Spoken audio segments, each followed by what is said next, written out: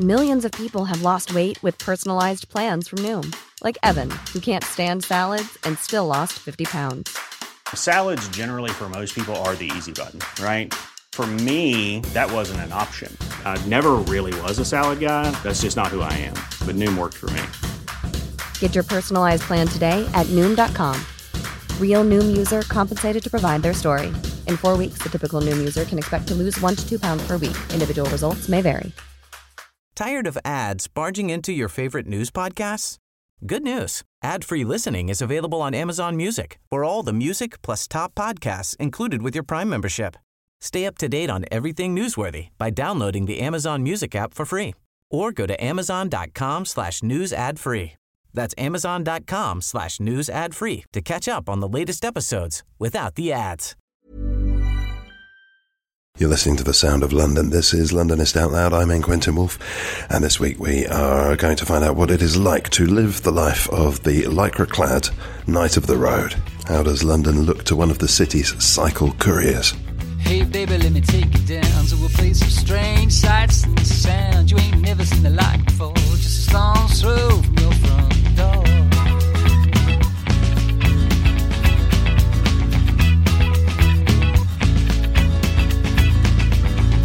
Hey baby, stood out me, see piece of air, land and the sea. Some creep, some saw down the road, jam back slow. My heart aches for some far off place. No one cutters their view with your name, how you raised us. Love's fake and be free from change. Well, hello from atop a grassy knoll just around the corner from Highbury and Islington Station. We're in the shade of some trees on a little green, on a grassy knoll, if you will. It's a fierce day. By the time this goes to broadcast, we'll probably be in monsoon season, so this will seem extremely out of place. Nostalgia, yes. With me is John Day and an enormous bicycle. Hello, John. Hi. This thing that you've brought along today, I mean, this is no ordinary bike, but it gives us a bit of a route in, perhaps, to what we're going to be talking about, part of your life. This is twice the length of a normal bike. Think tandem length, and it's just come from Heathrow. Could you give us a description? I can. It's a Bullet cargo bike that I bought last week to sort of celebrate, nothing really. I suppose not being a bicycle courier anymore. It's the kind of bike that you see people cycling around London with, carrying huge boxes full of legal papers or sofas or ovens. Sofas? Yeah, you can get, I think, up to 180 kilos on it, so it can pretty much deal with anything a small car would. Yeah, I've been trying to work out what this is because, you listener, you'll know the bike with the attachment on the back. If you want your child to be instantly crushed by whatever vehicle fails to stop in time behind you, you can get those ones. But this is much more, I think there's a Dutch style of bike, isn't there, with a great big scoop front? This is basically modelled on those Dutch buck features, which are slightly more sit up and beg versions. This is much more Buck Rogers. A bit, I like to think so. Yeah, it's solid and fast and great fun to ride, and also people get out of the way when you're riding it in a way that they don't always when you're riding a fixed gear or a road bike, something like that. That's interesting. I was thinking about how much the front part of it, because it looks sort of armchairy. How much? Can I have a go? Can I have a go? Yeah, I will. Okay, in a minute. I don't think that's going to make for good audio, but I'm definitely going to have a go. Maybe we should have recorded it in the cycling around. Well, no, because then I'd be up the front end and looking into the exhaust pipe of it. No, I don't fancy that at all. In fact, that's a bit of an issue, isn't it? It hasn't been yet, but then my daughter's too young to complain, possibly. So yeah, she'll. Right, when she has a 40-day smoking habit by the age of 5, you'll know it's all right. But it reminds me a lot of those lying down bicycles. It looks like a collision has occurred between a lying down bike and a normal bike. Yeah, it does, now you come to mention it. Anyway, enough of that. But you've bought a bike to celebrate not having to ride a bike anymore. Not having to ride a bike professionally anymore, yeah. So, and this experience of, 4 years, I think, has formed the basis of a beautiful piece of writing. A very serious, not an amusing piece of writing. Yeah, I'd like to think it's at least entertaining. But yeah, I was a bicycle messenger or courier for 3 or 4 years over a kind of 10-year period in between doing other things, studying for various degrees and discovering that I didn't want to have an office job. So, and I wrote a book that was published last year about that experience called Cyclogeography. And yeah, it's partly a kind of a memoir of my time as a courier in London and a kind of portrait of the city seen from the saddle. But it's also, as the terrible but unavoidable punning title suggests an engagement with a tradition of, in particular, London writing that comes under the broad umbrella term of psychogeographical, which I'm sure many of your listeners will have come across before. But I kind of discovered this subgenre, if not subculture, of writing while I was a courier. So I began reading. The term goes back to Guy Debord and the Situationist International and these kind of radically politically engaged sociologists in mid-century France and Paris in particular, who set out a kind of research, a playful research program, which they termed psychogeography, which was to be the study of the relationship between the individual psyche and the urban environment. And Guy Debord in particular, who was the kind of the most prominent and aggressive proponent of the idea, came up with all sorts of kind of psychogeographic games that he suggested would allow us to kind of rediscover the urban environment that we all lived in by denaturing it, by making it strange in various ways. And the kind of central principle of the psychogeographic game was the derive, the drift, where you would kind of enforce various paradigmatic or programmatic rather rules on your on a journey through the city, usually a walk. So you might do something like draw a shape on a map and then walk the shape that you've drawn and record the experiences you have as you go. Or in a kind of famous pointless game, they once, I think, used a map of Berlin to try and navigate Paris. So it was all about kind of breaking free from a world of signs that the city so often is. And this tradition of writing was kind of rediscovered and promoted by, in particular, people like Ian Sinclair and Will Self in the 90s and early 2000s as a kind of way of essentially kind of structuring a walk, a piece of travel writing, as far as I can tell. So it's kind of lost its political edge to some degree in its second wave manifestation, I would argue. But all the same, it sounds as though socially or culturally it would still be about transgression of some sort. I think it is, yeah. I mean, often the transgression is kind of sanctioned by we've talked a bit about kind of nostalgia for London, and I think one charge you might make of the kind of second wave psychogeographers is they do tend to kind of fetishise either a declining industrial infrastructure or a kind of loss, the romanticisation of certain kinds of spaces in London, like Sinclair trudging around the Olympic Park and so on, has been, the sociologist James Hartsfield calls it London nostalgia, this idea that we're kind of resistant to things like redevelopment and gentrification and so on because they allow lone white males to wander in raptures, kind of these old industrial sites. So I think there's this. I don't agree with that critique necessarily, but I think there's a sense in which the kind of radicalism of Deborian psychogeography was slightly lost sight of in its second wave incarnation. Because that seems extremely important and very much so in relation to what I do. The danger there seems to be losing a sort of authenticity, not being able to strike it in the first place. Yeah, I mean, the question of whether authenticity has ever existed, I suppose, in this kind of writing, that's always the charge, isn't it? And it's something I think that all of these writers, myself included, I suppose, made anxious by.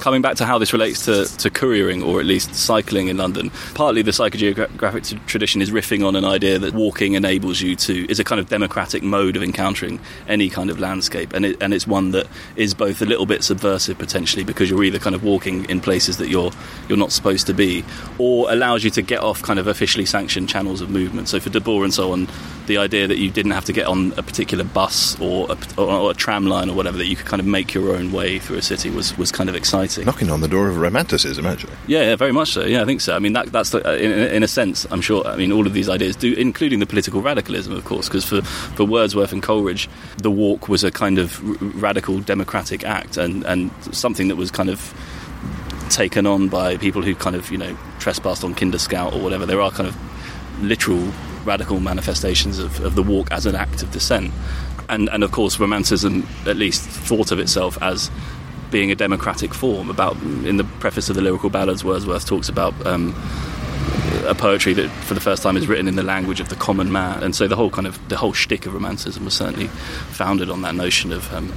accessibility and openness, I suppose. But what struck me when reading these writers is that, with a few notable exceptions, no one really had written about the relationship between the bicycle ride and urban space in particular, or landscape in general. There are a few, and I go into them in the book. I think there's a kind of strong Irish literary tradition which treats the bike as a kind of slightly strange and subversive vehicle. I'm thinking in particular of the work of Flann O'Brien and Samuel Beckett, where the bike becomes this kind of sinister force.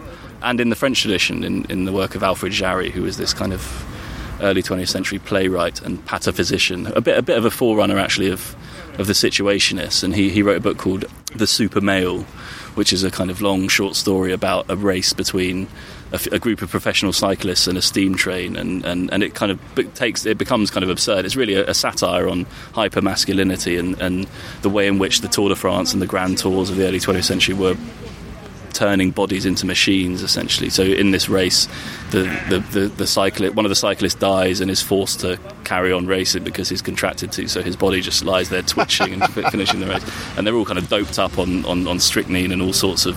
So partly, this relationship between bodies and machines that the bicycle represents, that can either be a kind of a futurist orientated kind of vision of dystopian subjugation of the body, or can be a kind of nostalgic. I'm thinking in terms of who was it who said whose vision of Englishness was old maids riding bikes to churches. It was John Major. John Major, it was John Major, wasn't it? Yeah, and of course, the on your bikeism of Norman Tebbit. There's this idea that the bike represents kind of individual exceptionalism and self-propelled effort, really, in a conservative nostalgic mould. So all of these kind of ideas were obviously running through my head. I mean, one of the great advantages... He does think a lot for a cycle courier, doesn't he? You have a lot of time to think as a cycle courier. I think that's the key. So, when you only get paid for the packages that you deliver, and on the downtime you're sitting around, sometimes on nice days like today, often in the rain, on a bench. And so I use those moments, you need to... I read, basically, in those moments. And so the book was kind of a product both of my experiences cycling around London, but also the reading I did in my downtime in that, and I wrote a lot of it on those same park benches. Did your academic other life have much to do in any obvious way with the cycling? Well, I mean, no, weirdly not. I mean, I suppose my research interests as an academic are in the same period. I sort of work on modernist literature, broadly conceived, but the authors I wrote about in this book and the ideas don't really... There's not much crossover, no. I've met one, I knew him very well, a cycle courier. He was very much his job. He enjoyed it very much. He was all about cycling, all about being on the road. The overwhelming issues that seemed to come through from him were to do with getting things around on time and avoiding death. And I presume that must be something that you find yourself having to address when talking about the work. Yeah, that's true. The avoiding death part. The avoiding death stuff. I mean, it's a difficult, it's a physically demanding and potentially dangerous job. And indeed, those were some of the things that I think most attracted me to it, in the sense that it's actually pretty hard to finish a day's work in the contemporary world, well, in the West, in an urban environment that knackers you. I think very few people do the kind of physical labour. Like every day, I suppose an average day you'd cycle about 60 to 100 miles, and by the end of a week, I really felt kind of really blissfully exhausted, and I loved that. I loved feeling tired at the end of the day and not having to, and switching off. And I've never slept better than I have when I was couriering. And you mentioned danger, and I suppose, I mean, I'd sort of always cycled in London. I grew up here, and I grew up cycling here, so I don't feel uncomfortable in traffic. And as a courier, you get such confidence in your own, in what you're doing, in the microscopic movement of cycling quickly through traffic, that you, touch wood, have quite a lot of confidence in your own, bike handling skills, I suppose. So I never had any particularly bad accidents, although plenty of scrapes.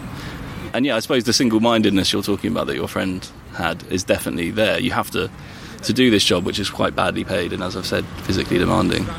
You have to love cycling, really. There's no point doing it otherwise. And you have to love discovering the city, because even though I'd lived here my whole life, I felt that's really the great kind of breakthrough for me, was realising that London was both vast and knowable, and that I wanted to know it. I wanted to kind of master a version of that fabled thing, the cabbie's knowledge. So yeah, I kind of love that discovery. You have this weird relationship. You develop this weird relationship also with the buildings of the city as a courier, because you're often sent to post rooms, especially in big commercial developments. A lot of the work you do is places like More London Place or wherever it might be. You get kind of privileged access, or it feels like privileged access, to this kind of backstage city that no one else really knows about. And that was pretty compelling too. Can we develop that idea a little bit? Well, I'm just thinking of the kind of people always ask me, like, what weird jobs do you do? And in the book, I describe a few of them. One was some of them are just kind of obvious and I guess too irresistible not to write about. So I delivered tea bags to Buckingham Palace once that I picked up from Fordham and Masons, and I used to deliver quite regularly packages to number 10 Downing Street, and you just kind of get way through the front. Weirdly, they don't have a postroom, so when you're delivering something to David Cameron, as was, you kind of wave through to knock on the front door, and I like that feeling that you never knew quite where you'd end up during a day's work. But there was something else I think I read in your gaze just then, before you went down the well-rehearsed anecdotes. I think I saw something else there, some sort of fondness for something. Something that's a bit less hard to describe, I suppose, but and it sounds ridiculous, but things like the idiosyncrasies of particular lifts, goods lifts in London. I remember Greater London House, which is this kind of, I'm sure many of your listeners will know it, just near Mornington Crescent, a big kind of Art Deco-y Egyptian-clad building, which has the most kind of, infuriating lift actually in many ways, but there's something about it and the graffiti within it that I was sent to kind of every week or so that I grew quite fond of. That and the kind of the vast infrastructure underground at places like More London, which are, they're essentially just giant loading bays, but they feel like kind of miniature villages or nation states. In some of these places, they take your photo, they'll give you a temporary ID, and then you're kind of released into this other world, and it's a world that I don't think many people have. So this is the exact opposite to being a tourist, but it's on that same spectrum. Yes, I suppose it is, and in a sense it takes us back to that question of psychogeography as a means of discovering an unknown city, either by losing yourself in a place you don't. Walter Benjamin famously said that to lose oneself in a city as one loses oneself in the countryside is almost impossible, because a city is built of signs. You have to kind of willfully ignore the fact that you can look at a map, that everything's artificial, essentially, planned and designed and organised. And I suppose this, in a sense, my experience as a courier gave the lie to that, in the sense that though you can read a city, you can't always access everything about it. And that freedom of access that I got was something I kind of shamelessly exploited, in that I used to, so there's some writers like Ian Sinclair, I interviewed him for the book and in the book, and he was very, he's a wonderfully accommodating man, and I just kind of turned up on his doorstep with a letter one day, dressed as a courier, so the kind of uniform of the job gives you this strange access to people. Think it's a bit weird that there's this courier who's interested in talking to you, and so him and Richard Long, who's an artist who I also spoke to for the book and recreated one of his cycling sculptures. Those were both relationships I developed through the kind of weirdness of being a courier and turning up on someone's doorstep and going, "Hello, we've got a letter for you." Well, there's the access, and there's also, I'm seeing how one would tie together the quote you mentioned from Benjamin, Gita Board and his artificial impositions on how you navigate. I think what I see in common between you and the chap I mentioned earlier was there was a great pleasure to be had from being one removed from all the rules. Having a freedom to move around in a way that other people do, not just about access, but about liberation in some way. Yeah, and that's there's a great paradox at the heart of that, of course, in that it's a bad, unregulated job. You're paid often less than minimum wage. So the freedoms that I agree are certainly there in your day-to-day work. The idea that you're kind of separate from the other city users, and I suppose in a sense superior in how you navigate a city or move around it. That was incredibly intoxicating, but also completely chimerical and misleading in the sense that it's very badly regulated. You're self-employed, so if you get knocked off, there's no sick pay. You're only paid for the work you do. Is that an if or a when? For me, it was a when, but there are people who claim never to have not. I think you'd be hard pushed to find a courier who's worked more than a few years who hasn't had some sort of scrape. But it creates this incredibly strong subcultural sense of community, and there's a kind of ersatz kind of union, I suppose, that was set up a few years ago called the London Courier Emergency Fund, which is a self-funded, it's not even an insurance, it just pays out to people who get knocked off on the job, and it's the only thing, it was for years the only thing that sort of protected people when they were injured, and amazingly, there's some brilliantly energetic people who founded it and run it still, and it's completely funded by couriers mainly through kind of alley cat races or people, donating money to the cause. In the last 6 months or so, there's been a strong move to unionise the courier industry through the work of the International Workers Union of Great Britain, who had quite a lot of success a few years ago campaigning on behalf of cleaners at London universities like SOAS and UCL, I think. And they've done great work arguing that the piecework that we've been paid, rates have stayed the same essentially for about 20 years, or had done, until they got involved, and they've targeted some of the biggest courier companies and got concessions that meant that couriers get paid quite a lot more now in those companies than they did before. And there's also a big push, as you may have noticed or seen, to do the same for the kind of unregulated food delivery businesses that are now springing up, like Uber Eats and Deliveroo, I suppose would be the big one. There's been a big prominent campaign against those in the last few weeks, which I think is really all to the good. It's a strange thing because in a sense the couriering industry has preempted what is now the hot thing in kind of decentralised startup employment labour companies. Things like, thinking of those, what's the term for those, delivery type organisations where you don't really have employees. Uber is the big one, so it's kind of messing with an established employment paradigm, and I think to the detriment actually of workers, the people who are really screwed in these new scenarios, these new working conditions, and they're not the startups, but they are the people who have to do the labour on the ground at the end of the day. Yeah, quite so. I mean, there was that interesting case at Byron Burger not long ago, wasn't there? It was interesting because when you dig into that, you realise that the company is under pressure of huge financial fines to police the paperwork, but actually they don't have the equipment or the resources or the databases to be able to do that. I don't know whether Byron Burgers can be excused from that behaviour by suggesting that too much pressure is put on them to monitor their own staff. I think if that is the case, then the answer is to change the law, not to. I strongly agree with you there. Yeah, but I think it's slightly different when you have. Tired of ads barging into your favorite news podcasts? Good news. Ad-free listening is available on Amazon Music for all the music plus top podcasts included with your Prime membership. Stay up to date on everything newsworthy by downloading the Amazon Music app for free. Or go to amazon.com/news ad free. That's amazon.com/news ad free to catch up on the latest episodes without the ads. Hey, I'm Ryan Reynolds. Recently, I asked Mint Mobile's legal team if big wireless companies are allowed to raise prices due to inflation. They said yes. And then when I asked if raising prices technically violates those onerous 2-year contracts, they said, "What the f*** are you talking about, you insane Hollywood ass?" So to recap, we're cutting the price of Mint Unlimited from $30 a month to just $15 a month. Give it a try at mintmobile.com/switch. $45 up front for 3 months plus taxes and fees. Promo rate for new customers for limited time. Unlimited more than 40 gigabytes per month. Slows full terms at mintmobile.com. Millions of people have lost weight with personalized plans from Noom. Like Evan, who can't stand salads and still lost 50 pounds. Salads generally for most people are the easy button, right? For me, that wasn't an option. I never really was a salad guy. That's just not who I am. But Noom worked for me. Get your personalized plan today at Noom.com. Real Noom user compensated to provide their story. In 4 weeks, the typical Noom user can expect to lose 1 to 2 pounds per week. Individual results may vary. Kind of energetic, often hugely financed startups like Uber. Uber's had $500 million worth of investment over the course of its young life, and it's not making a profit. But what it can do is kind of instigate this hyper race to the bottom by sucking up all of the kind of.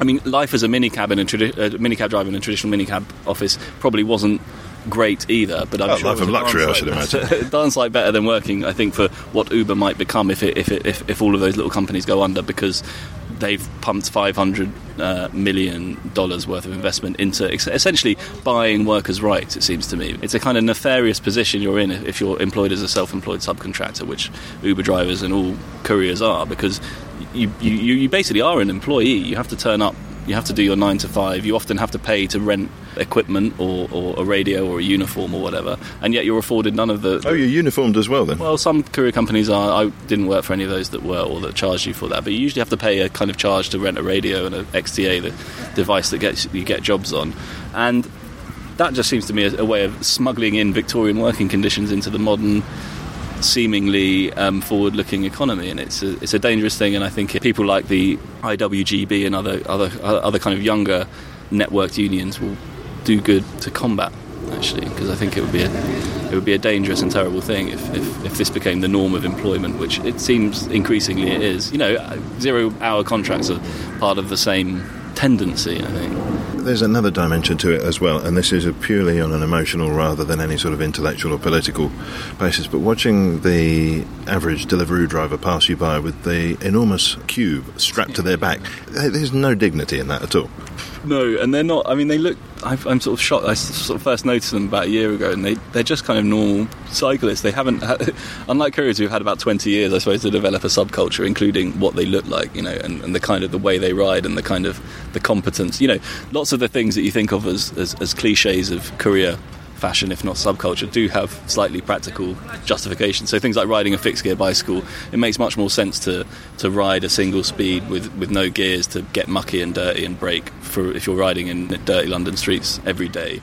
And I guess things like wearing lycra under your torn jeans. I'm not sure whether sort of the tattoos and facial piercings that you might also associate with couriers are necessarally part of a practical response to the working conditions. But it says subculture in the same way, doesn't it? And delivery riders just haven't developed that at all. They are, they're just people who need to work. Who have a bike and think, well, I'll give this a go. And in a sense, that makes it even worse, I think, the way in which, they don't really know what they're signing up to, I think. Is unionisation the way forward, and specifically in the political, not just the political climate, but with the big black hole, as I perceive it, at the top of the Labour Party, against a strong Conservative movement? Yeah, I mean, I think the questions of what it means to be an employee for a company, for one of the, for a courier company or any of these other places that kind of smuggle in, that fudge the issue of self-employment. It hasn't really got a great deal to do with the meta politics of Labour or Tory rule. There are practical solutions to very acute problems, and people like the IWGB seem to be being very effective at solving those problems. They are showing that being disruptive, that protesting, that getting on the streets and showing that actually these companies all depend on their workers at the end of the day, just as unions have traditionally always done, is an effective strategy at getting workers' rights back. And I think so, irrespective of the question of whether big unions should have any say in our kind of national political conversation, it's clear that the tactics of unionisation are as essential and important to the rights of workers as they always have been. Although presumably you don't need too many people, too great a proportion of the available workforce not to be unionised for that not to work. And something that strikes me with this job beyond all others is that this is a large number of very individuals going about their business. Surely other people are going to step in. It's true, and that's what makes, I think, what they've done so impressive, actually, because traditionally it's been incredibly hard to unionise the courier workforce. There have been various attempts over the past 20 years to do so, and they've all failed, partly because there's a huge turnover of workers often who are doing this kind of work, but also, as you say, there's a kind of resistance to collective action, I think, in some respects, it has been in the past. What's kind of impressive, I think, about what the Deliveroo protests achieve is that actually there is no union. This was a wildcat strike because they weren't even actually employees. That was the whole point.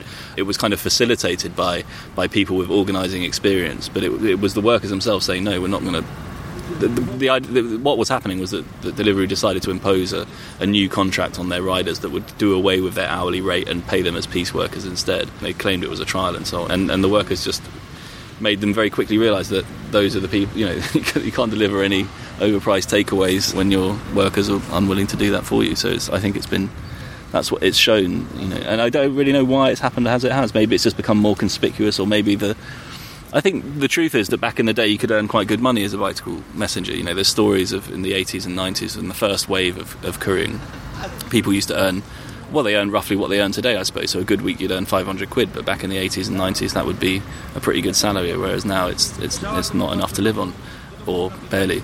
And there are obvious reasons for why that decline has occurred, some of which are kind of technological. The old story of the fax machine taking a chunk of the work out of couriers' bags, and then the internet obviously made another dent in it. So there's definitely been a decline in the numbers of traditional bicycle couriers in London, but people will always need goods delivered. And there's also a kind of another funny law, I suppose, of information technology that... Did you accidentally say parrot just then? No, paradigm, I think I was going to say, but then I realised that was both pretentious and wrong.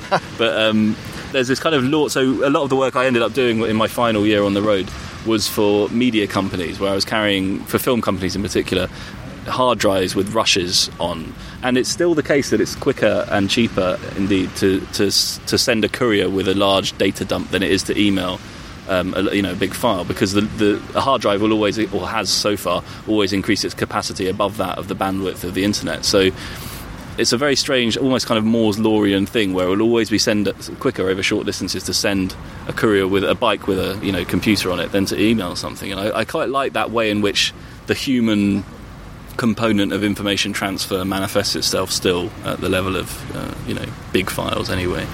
For hundreds of thousands of years, the fastest speed information could travel was really the speed of a human being or an animal, or potentially, I suppose, if you take into account smoke signals, the speed of light, but it couldn't travel very far. Pigeons are the obvious kind of analogue to the first wave of that kind of technology. But yeah, it's only very recently that I think that's been disrupted. Disrupted, but not quite transcended. Still not quite transcended, yeah, depending on what you're sending, how much information you're sending, I suppose, yeah. So who else do you consider to be part of the world of the cycle courier? I suppose, there's quite a lot of solidarity between motorbike couriers and bike couriers, partly because you're both on two wheels and feel the same vulnerabilities, but, there's a lot more, I felt a lot more connected with those kinds of road users than I do now. Now, cyclists are such a often irritatingly celebratory group of people that I'm part of that crew now, I suppose, the average cyclist. But our great antagonists traditionally were always black cab drivers, who are not uniformly awful, of course, but they do have a tendency. There's the classic line is that there are two types of cab drivers: those with passengers and those without. And those without do tend to behave just as thoughtlessly, I suppose, as couriers do. So often, I got knocked off once by a courier, a cabbie pulling a U-turn in the middle of Oxford Street, and they do that often just on a whim, seemingly, just to keep you on your toes. So they were. But what was very strange, were they very apologetic? No, not really. No, not at all. Actually, no, they don't. It's part of the confrontational game that you play. You can't acknowledge culpability, can you? So you're lying there spread-eagled on Oxford Street, yeah, I don't think it's that, and they're not acknowledging that. Well, they were just sort of, oh, should have looked where you're going, mate, type idea.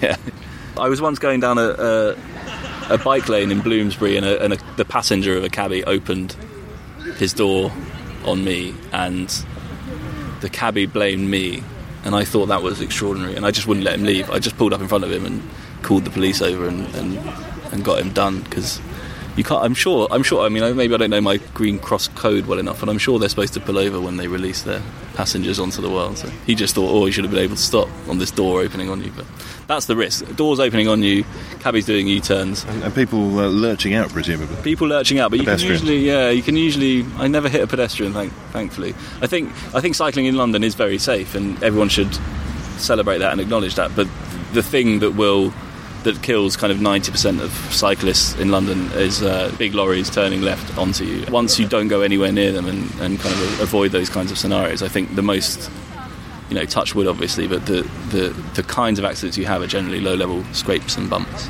From your POV, what's the commonest offence committed by people on two wheels? Oh, no comment. No comment? I don't know. I don't think we're allowing that. Well, there's red light jumping, I suppose, is the thing that now I'm not a courier annoys me most about cyclists. But also, is it really? Yeah, I don't do it at all, but I did do it a lot. I thought there was a big defensive argument for it. There can be, I think, if you get to the front and there's no room for you because the car's parked in the ASL and you need to get out before the traffic starts moving again. But I'm not really talking about that kind of thing. I'm talking about the kind of flagrant bowling through lights that serves to just annoy pedestrians. And I don't do that anymore, but I did do that. And I partly did that because, you're getting paid by the job, so you really do need to get there as quickly as possible. Or at least that's what I told myself. But it also is because it was quite fun. Yeah, I'm not going to dig any further. I wanted to ask you, though, we're putting together a show about the history of the cab trade.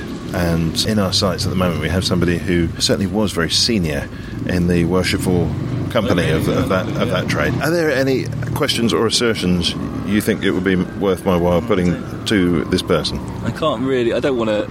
No, I mean, I can't think of anything. Not just straight out abuse, is it? No, quite, yeah. I mean, it's always very attractive, and actually lots of people I know, the problem I think with couriering, and the reason I've got out of it, and many people have, is that eventually your body can't really do it anymore, and there's nothing worse than an old courier. And quite a lot. How old are you? I'm 32 now. But I think by the time you hit 40, things are beginning not to get easier on the bike, and so a lot of my colleagues and peers, and there's nowhere to go unless you become a controller, unless you go into the office and you're the person who's giving out the jobs, which is an art in itself, and one you can only really develop by having been a courier, I think. Then the only kind of escape route is to become a cabbie. So a lot of people I knew on the road were doing the knowledge alongside couriering, so I'm sure were I to voice any, I mean, I'm sure there's probably a few that have qualified now. But I always, I mean, have you read that Will Self? Before you go, so if I'm reading between the lines correctly, you've got a vague idea you might need to fall back on becoming a cabbie at some point, and so you're not going to say anything too controversial. I want to keep my options open, yeah. But it might be, I suppose I'd have to be an Uber driver, won't I, in the future when there are no cabbies? Maybe they're the well, now you've gone and done it. Do you think that's a probability? I think it's a distinct possibility. I mean, there's already a sense in which the black cab is a kind of, a heritage treat that you give yourself. They're not the backbone of urban transport that they were even kind of 10 years ago, I don't get the feeling. You either get one because you haven't organised Uber on your phone, or you got a large, or because you want to take your kid in a pram, it seems, and you're allowed to do that in a cabin nowhere else. So I think the benefits of, I think it's going to become a kind of fairgroundy piece of heritage urban infrastructure, the cabbie and the knowledge. They're all using sat-nav now anyway, aren't they? Well, I did notice the last time I hired a black cab, I jumped in and we were in a 30-mile-an-hour zone, and I'm certain that a self-imposed 20-mile-an-hour speed restriction was going on there. Yeah, quite possibly. There's that wonderful Will Self novel, The Book of Dave, you must have read it, yeah, which captures something, I think, of the kind of absurd romanticism of the cabbie, and that kind of ritualistic, guildish nature of it that makes it so attractive from the outside anyway. The idea of a future dystopian society based completely around the litany of the runs that you're due to recite in the knowledge is a kind of a lovely image and an idea, and again a way of kind of defamiliarising, I suppose, an urban and a particularly London kind of version of what it is to be urban. In the book I talk a lot about the relationship between kind of maps and the knowledge maps grant you of a place, and experiential knowledge. So my big discovery as a courier was not just knowing the names of places, but kind of feeling the topography of the city in a way that I hadn't before. And I found over time that I was kind of discovering and unconsciously following the routes of all the subterranean rivers of the city, for instance, because a bike, like water, wants to flow down hills, so you're kind of in the mentality of liquids and gradations and topographies and so on, and in a way that you're not, I don't think, even as a walker. A bike can expose the subtleties of an incline in a way that shoe leather can't, and I often found myself kind of following these different forms of ley lines, uncovering a kind of an older version of London, really, by bike. Speaking of uncovering aspects of London, are there any places around town that might not have caught people's attention in terms of, I don't know, perhaps particular views, or places to just pause for a moment and get a different angle on the city? Yeah, well, again, it's one of those things that you probably wouldn't realise why they're so attractive, but there are a few places that couriers gather, kind of little covens around the place, and usually you're like, well, why has that become a hot spot for couriers to gather? And one of the ones I remember most fondly is on Wood Street in the city. There's a row of ducts that spew kind of warm air from one of the big buildings there, and couriers gather there simply because it's warm in the winter. And it's a bit like, I've always felt like it was one of those, those kind of deep sea coral reefs that are cut off from the light that kind of exist around thermo vents at the bottom of the ocean. It was a bit like that life kind of discovers these places, courier life discovers these places where there's kind of amenity, where the city offers you either because no one will move you on, or because there's something offered, either a toilet that you can use freely, or hot air, or free water, or whatever. So those are the things you're looking for, rather than the nice views. But the nice views come from, again, having access to this kind of backstage city. So the view from the top of Centre Point is phenomenal, and it's not an easy thing to just go and say, can I get in your lift and have a look? But if you're sent on a wait and return to the embassy up there, you can make the most of it. So I've got an idea that you see yourself as like a deep water fish or something. Yeah, the metaphors were often oceanic, I think, yeah. You talk incredibly well about cycling. That sounds very patronising to say, but you talk so... The reason I say you talk so well is because you've been talking now about the book and about this experience over and over again. Some people would be fed up with it by now. Yeah, I did that. What of it? I wondered, that aside, what would you... and I say that with in mind the fact that you've been talking about this book now for some time. It's been out a little while. Yeah, it's been out for a year now. Yeah. And paperback's dropping soon. Good. Yeah. And of course, you'll be required then to talk even more about it. But I wondered if this weren't the subject that we were talking about, what would you like to spend 3/4 of an hour discussing? In a London context? No, not necessarily. In a sitting in the park. Sitting in the park context.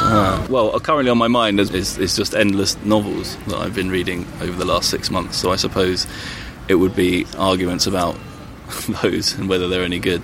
Can we mention the context for that? Yeah. Well, I mean, I've been judged for this year's Man Booker Prize, so that has been taken. I've read 160 books in the last 6 months, 160 novels, which works out as a book a day, and I now am free of that daily grind because we've announced our long list last month, but I'm still, I'm rereading the long list and thinking about those books, all of which are excellent and you should seek out.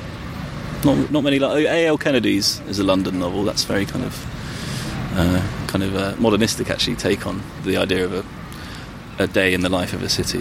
But we can't go into too much detail at this point, can we? Because of I can only say that they're all excellent and have an equal chance of winning, I think.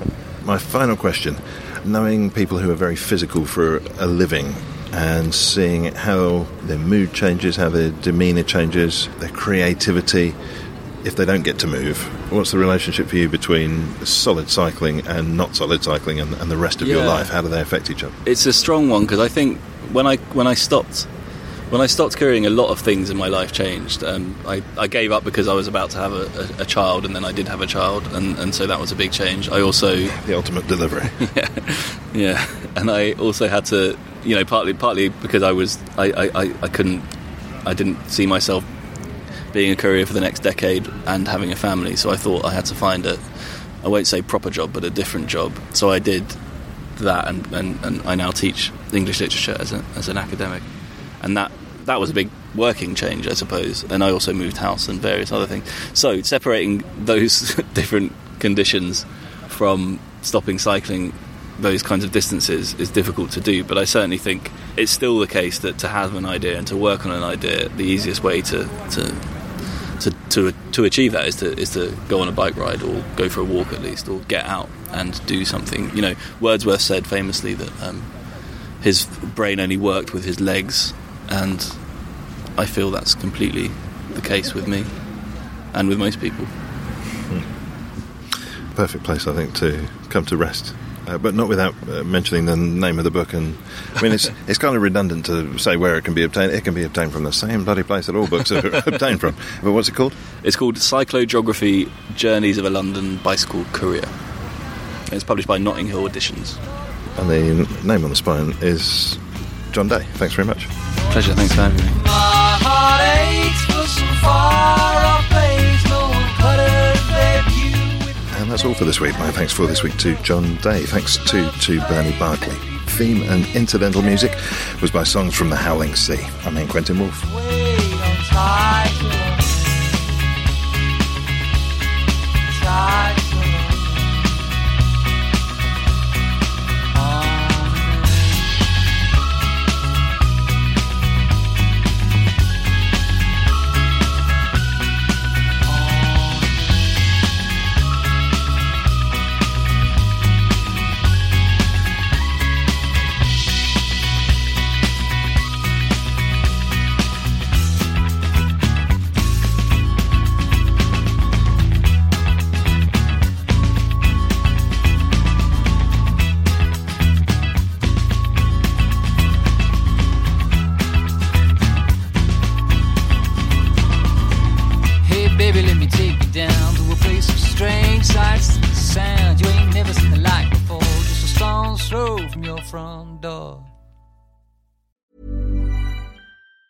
Tired of ads barging into your favorite news podcasts? Good news. Ad-free listening is available on Amazon Music for all the music plus top podcasts included with your Prime membership. Stay up to date on everything newsworthy by downloading the Amazon Music app for free, or go to amazon.com/news ad free. That's amazon.com/news ad free to catch up on the latest episodes without the ads. Botox Cosmetic, out of botulinum toxin A, FDA approved for over 20 years. So, talk to your specialist to see if Botox Cosmetic is right for you. For full prescribing information, including boxed warning, visit BotoxCosmetic.com or call 877-351-0300. Remember to ask for Botox Cosmetic by name. To see for yourself and learn more, visit BotoxCosmetic.com. That's BotoxCosmetic.com.